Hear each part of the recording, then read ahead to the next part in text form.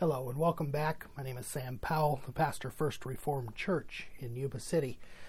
This morning I'd like to continue talking a little bit about the fall. What happened? What happened when Adam and Eve disobeyed God, ate the fruit? First, there's a big question. Why did God get so angry over what seems like such a little thing? They simply ate the fruit. Other than the fact that God told them not to, it's helpful to remember that God filled the earth with many, many beautiful things, far beyond anything they could ask or think, anything that we could even imagine today the Garden of Eden had. They had plenty of everything. The only reason they would have had to take the fruit was to express their hatred and their anger against God, and wanting to usurp his place, as I said last week, become originals. Eve was deceived.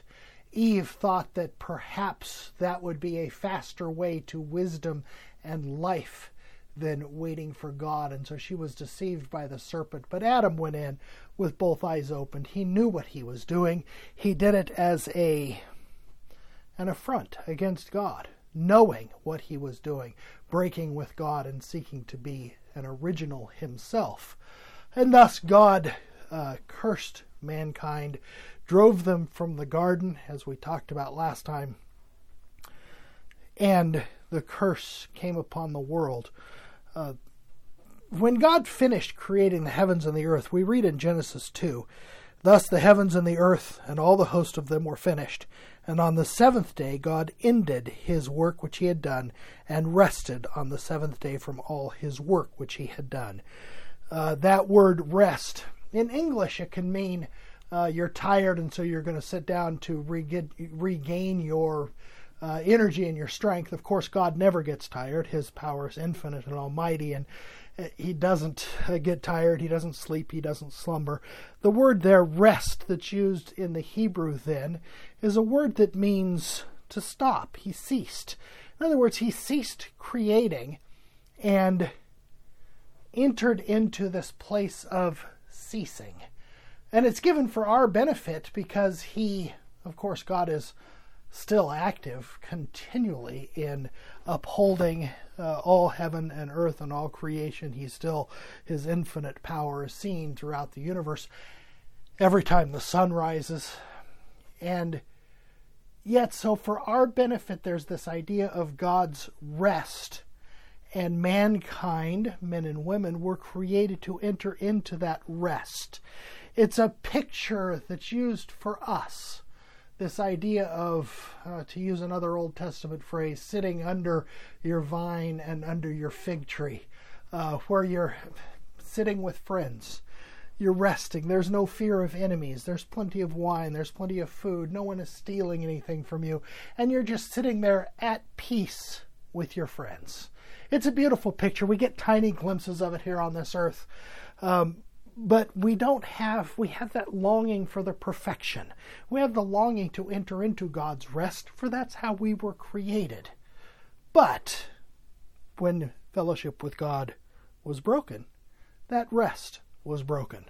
And thus we see in the fall, after the fall, when God spoke to Adam and Eve, he said these words to them. He said to the serpent, chapter 3, verse 14 of Genesis, "So God said to the serpent, because you have done this, you are cursed more than all cattle, and more than every beast of the field. On your belly you shall go, and you shall eat dust all the days of your life. And I will put enmity between you and the woman, between your seed and her seed. He shall bruise your head, and you shall bruise his heel." Do you see now this great warfare? Rest is now disturbed. Now there's going to be conflict between this seed of the woman and seed of the serpent. What does that mean? Well, we're going to see that as we go through, as this is fleshed out throughout all of Scripture from the beginning to the end. Because here it's just the beginnings of this promise that one would come, this seed of the woman who would crush the head of the serpent. And we'll see that imagery throughout the Old Testament until it's finally, of course, fulfilled in Christ. But let's go on. To the woman he said, "I will greatly multiply your sorrow and your conception. In pain you shall bring forth children. Your desire shall be for your husband, and he shall rule over you." And to Adam he said, because you have heeded the voice of your wife, and have eaten from the tree of which I commanded you, saying, you shall not eat of it. Cursed is the ground for your sake. In toil you shall eat of it all the days of your life. Both thorns and thistles it shall bring forth for you, and you shall eat the herb of the field. In the sweat of your face you shall eat bread, till you return to the ground, for out of it you were taken. For dust you are, and to dust you shall return. There's a great deal of discussion on these verses because they've been used to bring bondage and strife between the genders and all sorts of things, which is not really the point of this. The point of this passage is the disruption of rest.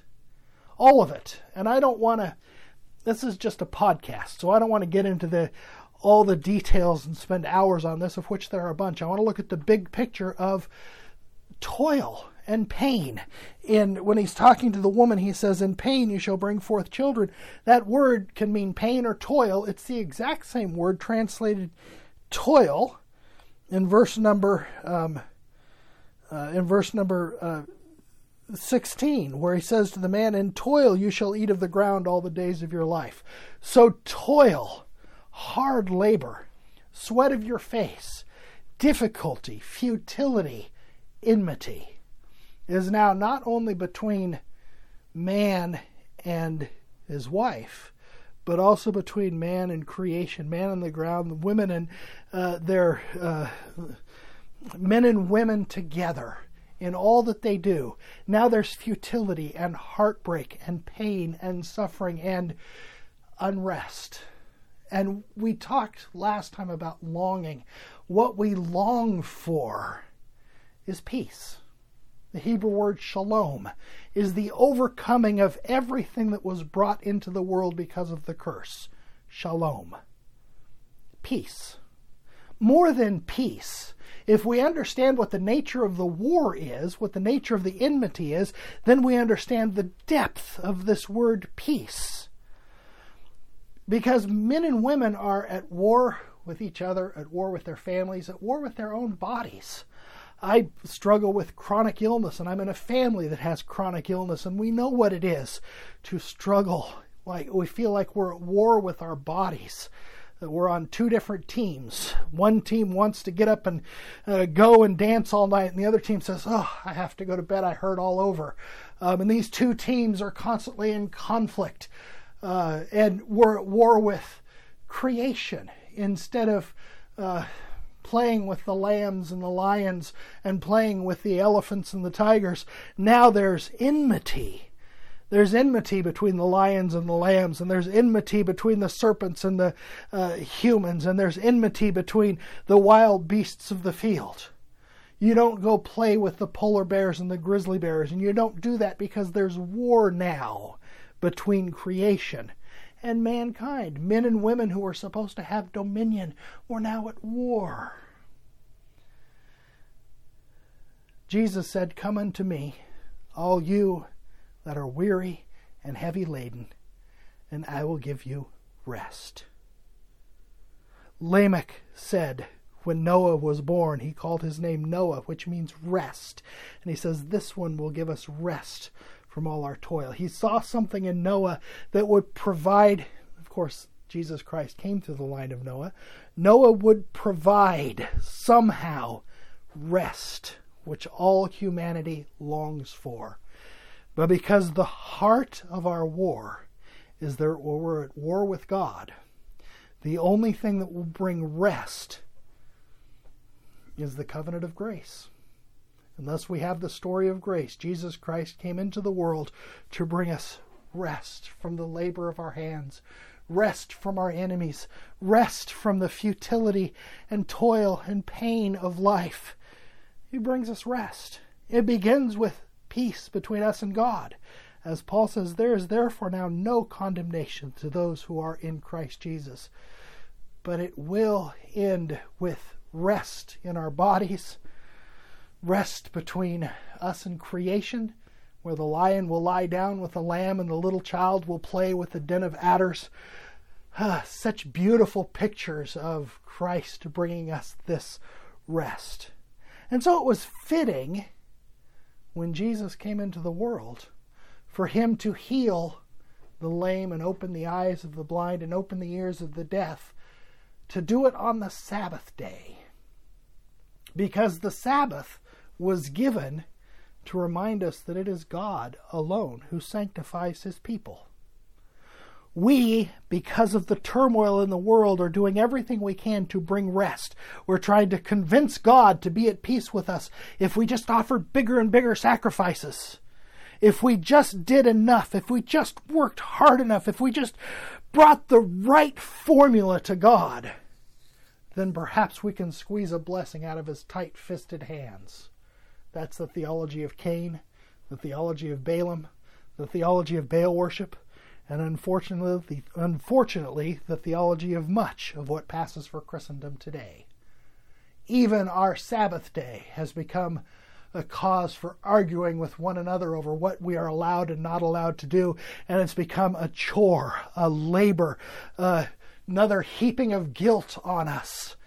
For are we doing enough to rest on the Sabbath day? Instead of a joy and a peace that God has given us rest. And this is the beginning of our everlasting Sabbath. We rest from our evil works by saying Christ has paid it all. There's no more condemnation. Everything else will work out when he comes again. But now, we can rest. We don't have to work our fingers to the bone. Christ has come to give us rest. And so for now, dear ones, rest. Learn what it means to be at peace. And yes, you're going to have to plant your garden. You're going to have to go weed it. You're going to have to keep doing laundry. You're going to have to keep vacuuming the rug. All these things that we still do that become never-ending chores. The day is going to come when God will give us rest from the work of our hands. And our work in the new heavens and the new earth will be joyful and peaceful. But that age breaks through into this age when God has promised this rest, that now that there's peace between us and God, our work, Jesus says, is no longer futile. It seems the same, but it's no longer futile, because not one drop of labor that we do on this earth will fall to the ground wasted, because God loves us and he has given us rest. So today, rest. Walk in that peace. Amen.